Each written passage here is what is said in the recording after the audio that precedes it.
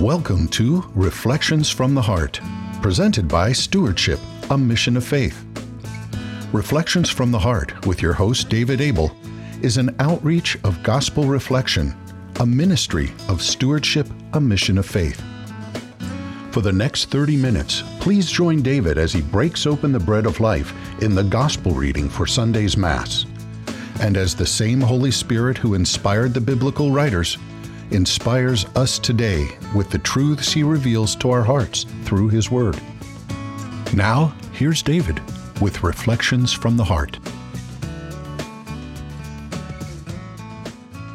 Hello and welcome to Reflections from the Heart. My name is Rob Longo with Stewardship and Mission of Faith, and we're so happy to be here today.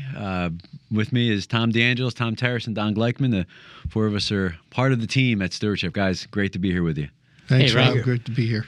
All right. So for those of you who have joined us before for Reflections from the Heart, welcome back. For those who are new, it's a gospel reflection. And what is a gospel reflection? Well, we're going to do something that's pretty awesome. We're going to look at the gospel that we will hear this coming Sunday. So when Sunday comes at Mass, we're not hearing it for the first time. And when we read the gospel and we hear the words of our Lord, we pause, we reflect, and we just ask the question, God, what are you trying to say to me? Right? And usually a word or a phrase might jump out, and we just ponder that. So for those of you who are listening, just keep that in mind and just look for that, listen for that word or phrase that Jesus might be speaking to your heart. Okay. For those who are able to grab a Bible, this Sunday's gospel is from the Gospel of Matthew 3, 1-12. Matthew 3, 1-12. Before we begin, let's start with a prayer. In the name of the Father, Son, Holy Spirit. Amen. Come, Holy Spirit, please fill our hearts with your love. Fill our hearts with your wisdom and knowledge and understanding. Fill us, so that we can be vessels of your love to every single person that we meet this day and always. Amen. Amen. And we're going to pray something that's a very powerful prayer that a lot of people, for the first time when they hear it, they recoil a little bit. It's called the Litany of Humility, and it's praying to be released from different fears and desires. And the response, most general response is, Lord, free me. And then at the end, Lord Jesus, make this my prayer. So those of you who are listening, just pray along with us from wherever you are. Tom, you're going to get us started. Okay. In the name of the Father, and of the Son, and of the Holy Spirit. Amen. Jesus, meek and humble of heart. Hear me. From the desire of being esteemed. Lord Jesus, free me. From the desire of being loved. Lord Jesus, free me. From the desire of being acclaimed. Lord Jesus, free me. From the desire of being honored. Lord Jesus, free me. From the desire of being praised. Lord Jesus, free me. From the desire of being preferred. Lord Jesus, free me. From the desire of being consulted. Lord Jesus, free me. From the desire of being approved. Lord Jesus, free me. From the desire of being valued. Lord Jesus, free me. From the fear of being humbled. Lord Jesus, free me. From the fear of being despised. Lord Jesus, free me. From the fear of being dismissed. Lord Jesus, free me. From the fear of being rejected. Lord Jesus, free me. From the fear of being defamed. Lord Jesus, free me. From the fear of being forgotten. Lord Jesus, free me. From the fear of being ridiculed. Lord Jesus, free me. From the fear of being wronged. Lord Jesus, free me. From the fear of being suspected. Lord Jesus, free me. From resenting that my opinion is not followed. Lord Jesus, free me. That others will be loved more than I. Lord Jesus, make this my prayer. That others will be esteemed more than I. Lord Jesus, make this my prayer. That others will increase in the opinion of the world while I diminish. Lord Jesus, make this my prayer. That others will be chosen while I am set aside. Lord Jesus, make this my prayer. That others will be praised while I am overlooked. Lord Jesus, make this my prayer. That others will be preferred to me in everything. Lord Jesus, make this my prayer. Let us pray. Lord Jesus, though you are God, you humbled yourself to the extreme of dying on the cross to set an enduring example of the shame of my arrogance and vanity. Help me to learn your example and to put it into practice so that, humbling myself in accordance with my lowliness here on earth, you can lift me up to rejoice forever in heaven. Amen. Amen. In the Father, Son, Holy Spirit. Amen. Amen. So for those who might be interested in praying that prayer every day, we have it in our Stewardship of Prayer my daily Catholic prayers prayer book. So if you just contact us at Stewardship Mission of Faith, we'll send you one or multiple copies. And if you want to start or join a gospel reflection, contact us as well. We can help you either locate one to plug into, or we can help you start your own at your parish, in your home, at a convenient location for a group to get together. So we're here to serve you if you want to get one of these groups going yourself. All right. So Tom T, if you could give us a little gospel, please. Yeah, this is Matthew chapter 3, verses 1 through 12. John the Baptist appeared, preaching in the desert of Judea and saying, "Repent, for the kingdom of heaven is at hand." It was of him that the prophet Isaiah had spoken when he said, "A voice of one crying out in the desert, prepare the way of the Lord, make straight his paths." John wore clothing made of camel's hair and had a leather belt around his waist. His food was locusts and wild honey. At that time, Jerusalem, all Judea, and the whole region around the Jordan were going out to him and were being baptized by him in the Jordan River as they acknowledged their sins. When he saw many of the Pharisees and Sadducees coming to his baptism, he said to them, "You brood of vipers, who warned you to flee the coming wrath? Produce good fruits as evidence of your repentance, and do not presume to say to yourselves, 'We have Abraham as our father.' For I tell you, God can raise up children to Abraham from these stones. Even now the axe lies at the root of the trees. Therefore every tree that does not bear good fruit will be cut down and thrown into the fire. I am baptizing you with water for repentance, but the one who is coming after me is mightier than I. I am not worthy to carry his sandals. He will baptize you with the Holy Spirit and fire. His winnowing fan is in his hand. He will clear his threshing floor and gather his wheat into his barn, but the chaff he will burn with unquenchable fire." The Gospel of the Lord. Praise to you, Lord Jesus Christ. When we were doing this gospel reflection group in our parish yesterday, there was a footnote in my Bible, a couple of footnotes in my Bible that were interesting. One of them was that the kingdom of God, if I put that in quotes, the kingdom of heaven, is a short, abbreviated way of saying God. Instead of using his name, sometimes they simply used the kingdom of heaven. So God is at hand. Mm-hmm. The other notation I found was in Deuteronomy, there is a reference to the one who will come to announce the Lord's coming will be wearing a clothing of camel's hair and have a leather belt around his waist, which perfectly goes right along with that sentence in there about how John was dressed. So the Israelites would have recognized that he was the one. Yeah, he dressed the part, I guess. That's right. I also was involved with one at our parish earlier in the week, and one of the things that somebody brought up, which I thought was kind of interesting and challenging at the same time, was if the winnowing fan is in Jesus' hand and he's getting ready to clear the threshing floor, the wheat must be something that's weighty and firm, and the chaff is something that will blow away. And what kinds of things would make, the questioner said, what kind of things would make me heavy enough not to get blown away when the winnowing fan comes? What do I have to do to be wheat, so I'm not blown away with the chaff? And then we got into a discussion about faith and how, being persistent, being, faithful to the call of Christ and our desire to grow in intimacy with Him was one of the ways. Although that grows and changes over a period of time, having that insistence and that continuity over a period of time of continually desiring Him and having to grow in that was one way that came up, which was probably triggered by the fact that we're in Advent approaching the Christmas season. So that growing desire that comes out of our faith to be united with Christ or to have Him come into our hearts, I guess more appropriately at Christmas. So that was one thing that brought up. That will weigh us down. That will keep us from being blown away by the winnowing fan. Yeah, what jumped out at me in this reading is the very beginning. John the Baptist appeared. So it just makes me think of who has appeared in my life that has challenged me or has maybe helped me, in my road toward God. or John the Baptist appeared. Maybe it's not a person, but some cross or problem in my life. Because as Don said, the next line, repent for God is at hand. And I think sometimes I don't see God in problems. So if I have some kind of a problem in my life, maybe God is trying to tell me something that, he wants me to come to him with it, to repent of it.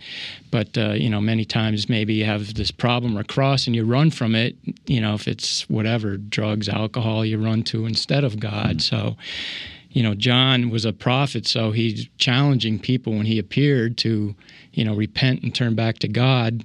So I think in a way, maybe you have to ask ourselves, how is he appearing in my life, and what's he challenging me to? So did any answers come when you ask yourself that time? Is there a person or a situation that I was thinking about that. I can't think right off the top of my head of any certain person. I was more about problems, or why am I going through this divorce or whatever, and where's God in that? And so I think he's might be calling me, if that's whatever problem it is, he's calling you through that problem back to himself, because only he could solve it. Yeah. Yesterday we discussed that point for a while, and an interesting thought came to mind. Toward the end of the first paragraph, it says, produce good fruit as evidence of your repentance. Just before that, without a word from their lips, the Pharisees and Sadducees, who were known as the religious of the community, had come to him, and he immediately said, you brood of vipers. He hadn't waited for them to say a word. They hadn't done a thing. They had just walked up, and he says, you brood of vipers. Why? Well, unless we're producing fruit as evidence of our repentance, we can't assume that we have repented. So we started discussing, just because we're baptized, just because we go to church every Sunday, just because we do these things, just because we go to confession, just because we're, quote, good Catholics, doesn't mean we've got the kingdom of God sewed up. We have to have actions that yield good fruit. And then there was a comment about the recent disaster at Ohio State University when the man ran several people down with a car, and then he got out and started stabbing people. And he was stopped when a police officer who was off duty but doing something else nearby heard the ruckus. And unlike all of the students who were running away from the problem, he ran toward the problem. Mm-hmm. And he shot the perpetrator. Do we run away from problems, as you were saying, Tom, or do we run toward them? Because every problem that comes to us, or everything that comes across our path, is part of God's plan for us. Do we run from it, or do we run toward it just because it doesn't look like it's a good thing? Yeah. And Don, thank you for sharing that. And there's a really cool experience I had the day before Thanksgiving, talking about people running towards a problem. There's a section in Philadelphia, the Kensington section of Philadelphia, that is in need of a lot of love and a lot of prayers. It's a rough neighborhood, a lot of drugs, just a lot of stuff going on there, and a lot of people have run away from that problem. And there's a guy that's involved in a gospel reflection group that I'm involved with in Chester who has gone to, and he felt drawn to, Kensington, and he went and he stayed and he went back. And he went back again and again and again. He's developing relationships in that town, and he's in a relationship with a group of guys who started a high school in Kensington. And a group of us from the Gospel Reflection group went on the day before, Wednesday before Thanksgiving, along with the entire varsity baseball team at a local Catholic high school, some girls field hockey players from a local high school, some other families. So there was 125 people that came to this school that just started in September, where there's 34 young men and women, freshmen and sophomores in high school. They're starting with freshman and sophomore, and then they'll add a grade each year. Next year, it'll go up to junior year, then the year after that up to senior year. And all these people came towards, quote unquote, the problem, right? The Kensington, all these people from, the outskirts, not very far away, but far removed. Not very far away geographically, but far removed, relationally and getting involved, came to the problem.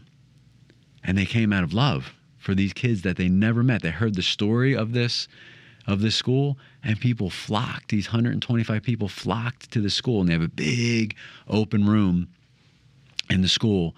And we met there for Mass and for gospel reflection. So we had a gospel reflection with 125 people plus the 34 students, and it was powerful. And then afterwards, we had one-on-one opportunities to meet the students, to talk to them and to hear their stories, and maybe develop relationships with them, because they need mentors in their lives. And it was awesome to see all these people coming to this school in Kensington. And the motto of it's called Liguori Academy is boundless love. Boundless love. It's named after St. Alphonsus Liguori. And even though it's not a Christian school or a Catholic school, it's just a private school. They don't teach religion or theology, but they pray every day. Everyone who is involved in it is Eucharistically focused, and that's why they do what they do.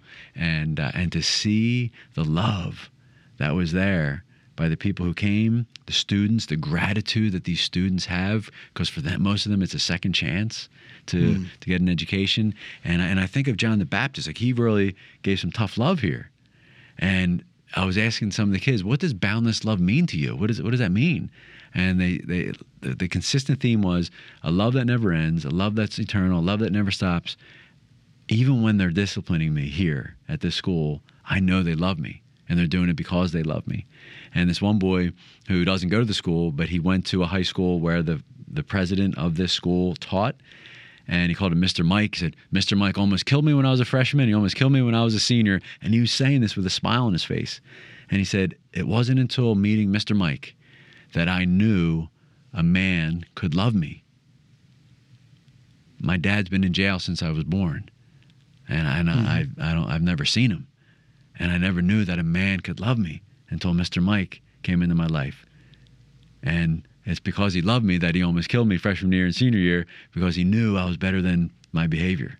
And he challenged me. And now, God willing, in January, this young man is going to enter the Marines. Wow. And he's taking care of his younger siblings. He's being the man, the father figure that he never received, right? So just like John the Baptist had to wake people up, shake people up, but he did it out of love for God and love for others. This guy, Mr. Mike, sees the good in others. He sees people's potential, not where they are now. And he's running towards, Don, like you're saying, he's running towards this problem area in Philadelphia and creating this environment of boundless love for these 34 young men and women. It's awesome. Beautiful. Jesus said that we have to be salt and light. If there is darkness and we are light and we go toward it, we can dispel the darkness. Good story. You know, I'm thinking when you were talking about that young man who's going to be entering the Marines, this is a little bit off the beaten path, but I never watch the Golf Channel. I don't golf. I'm not really interested in golf, but I'm flipping around, and I think Sunday night or Monday night they have The Legend of Bagger Vance and Will Smith. It was a fairly popular movie, and I had never seen it before, so I watched a little bit of it. And there was one section in there where he's coaching. He was a caddy, a black man who was a caddy, I think back in the 20s, or maybe it was around the turn of the century or so. And he's coaching this guy that he's caddying for, and he says he's telling him how to get his swing back, because he had a swing and now he's like hacking all over the place, and he's just blowing up in this tournament against Bobby Jones and some other. So he says, the swing is in there. Everybody's got their natural swing. He said, you just have to let it come out. You just have to let it come out. And it made me think of, when you were talking about that, is this guy had no father. He had no father figure. He probably didn't have any male role models, but he knows it's in there. You know, the love that we're born with is in there. We just have to let it come out. And somebody needs to trigger that or spark it in order for that to be, you know, for that to come out of us. And it just made me think of that lesson. And then we even say this, you know, Jesus is in all of us. But we need something to bring it out. We need to challenge ourselves. We need to be challenged by others. And that young man will never be the same again. He will always remember that, and maybe the fact that, here's walking toward the problem, the fact that he didn't have a father figure means that from now on, he will always remember that, because for so long he had to live without it. And now he knows what it's like to not just have that, but be that for somebody else. So that's a great story, a great lesson, and it is walking toward the problem. I mean, he's now walking toward his problem. So what great evidence, great fruit. So with this winnowing fan, the chaff that flies away because of the fan, the lightweight is stuff, the lightweight stuff. The lightweight stuff is the things you do, like the catechesis, and the things you do in order to be called a Catholic. But being a Catholic is something that's a lot more than that. It's actually living the law of love, loving those that perhaps don't love you at the moment. Yeah. So, what are some of the good fruits? Tom, I know you and Tom D, you and I help each other with the gospel reflection for some of the seniors and the young people that might need a little spark with questions to spur the conversation. So it's another thing that we offer through stewardship. And every week we look at the gospel and come up with some food for thought. And your question was one of your questions was really interesting, and it was about the good fruit. Yeah. And I don't know, you want to read that question? Maybe we can... Yeah, I didn't actually have a good answer to it myself, but I just put it out there. So when John saw the Pharisees and Sadducees coming toward him to be baptized, he challenged them to produce good fruit as evidence of their repentance. What kinds of things do you think would meet John's test today as good fruit that's evidence of our repentance? And are we prepared to engage in those during Advent? But the first thing that came to my mind was almsgiving, because that's a common thing that you can do to demonstrate repentance. We talk about that a lot during Lent. But then I thought, well, if you're generous anyway, that's not really a sign of repentance. Like, you really need to find something that, like, if you're jealous of other people, can you learn to be generous with them? If you're, if you're struggling with telling the truth all the time, can you kind of drag yourself kicking and screaming to always try to be as honest as you can? But it should be something that, to Don's point, we should be walking toward a problem to solve it, as opposed to doing something that's easy for us. And just a real quick, another reflection from earlier in the week, so it's not mine, but I'm going to steal it from somebody else because it was a good one. They were talking about, somebody challenged the group and said, how does John the Baptist get off calling these Pharisees and Sadducees a brood of vipers? They just showed up, and he doesn't even give them a chance to do anything. And somebody else pushed back and said, well, you can kind of tell when people... we make judgments all the time about whether people are sincere or insincere or whatever. He said, so people are showing up, they're kind of stripping down, their shoulders are maybe hunched over, their heads are bowed, they're feeling repentant, they're feeling the weight of their sins, and they're feeling relieved when they come out.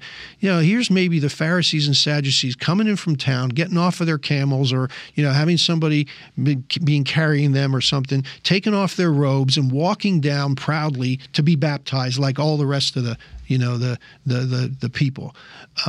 So maybe there was something like that. And I'm not saying it is. I'm just he was fantasizing to make the point. But what kinds of things would be evidence that you were, well, if you're a Pharisee and a Sadducee, maybe showing up without your royal robes, maybe walking along with everybody else, maybe really truly humbling yourself to be like everybody else, because that wasn't Jesus criticized them for widening their phylacteries and, putting large amounts in the collection, and all that stuff. So maybe being like everybody else for them is walking toward their problem, their pride, their vanity, they're grasping onto these empty things. So for me, I have to kind of even look at my examination of conscience and confession. What would be for me may not be the same thing for you. That would be evidence of the good fruit, because I need to go toward my problems. I need to go toward those things and try to root those out of my heart. Those are the things that are keeping me from turning back to Christ, keeping me from turning back to God. Speaking for myself, I think some of those heavy things that I find difficult are exercising mercy, giving forgiveness. Ouch! Yeah. Looking at others with the love of Christ, trying to recognize Christ within the person, even though at the moment they may be very hateful toward us. Mm-hmm. Those are the things that are hard. The things that are hard are normally the things that are weighty. Yeah. If it comes easily, no big deal. Yeah. Yeah, for me, I know one thing over the holidays in particular, when my girls come home, there's 4 women in the house, and it has nothing to do with keeping the toilet seat down, although that has to happen. But it's it's trying to be empathetic and listening to them, because whenever they're talking and they share something, I go in like a typical male. Solution mode. Yeah, I go into, well, here's easy to fix that. Here's and it's like sometimes they're patient enough with me to say, Dad, I just need you to listen. I didn't need a solution to the problem. And that is really hard for me. And I understand it completely in my head, but catching yourself and not doing it is a whole nother thing, Yeah. So I'm sure we all have things like that, but that's one I'm gonna consciously work on over the holidays now with the girls coming home. For me, the challenge for the producing good fruit is at home after a long, hard day and you're tired, looking to serve rather than be served is a bad one. Just the other night, I had a long day. I was left the house at 6 a.m. and it was 9, still haven't been home yet. And then my wife calls, "Oh, can you stop? I just got home. I feel like going out again. Can you stop at whatever and pick this up?" I was like, "Woman, I haven't been home for 15 hours. Come on, I'm tired." Like I started going into that mode instead of being just like, sure, so. I did the deed, but the Lord saw my heart, and my heart was not in it. So I came home with the items that were needed, but blew the opportunity to do it with a loving heart. Even though I did the deed, our Lord saw my heart, and I was complaining the whole way doing it. So, but you saw that, and now you have the opportunity to dig deeper in there. Yeah, and bring it to confession or whatever. So yeah. So wow. That's the grace of confession, is showing us opening our eyes to those situations. So and in the season of Advent, let's confession is not just for Lent, right? Let's rush to that beautiful, beautiful gift that God has given us, and seek repentance. Go to confession and receive God's mercy. So with that, we'll sign off. God bless you all. Have a good day. Reflections from the Heart has been presented by Stewardship, a Mission of Faith. We hope that you've been blessed and encouraged as you listen to Reflections from the Heart. If so, you might consider participating in a gospel reflection group. For information on locations and times of gospel reflection groups, or how to start a gospel reflection group in your area, please visit our website at stewardshipmission.org and click on Gospel Reflection Groups, or call us at 717-367-0100. Stewardship, a Mission of Faith is a 501c3 nonprofit organization and depends on donations from people like you to make Reflections from the Heart possible. If you enjoyed this broadcast, please prayerfully consider making a tax-deductible donation by visiting our website or calling us at 717-367-0100. On behalf of David and the staff here at Stewardship, a Mission of Faith, thank you for listening. And until next time, may God bless, protect, and guide you on your journey home to Him.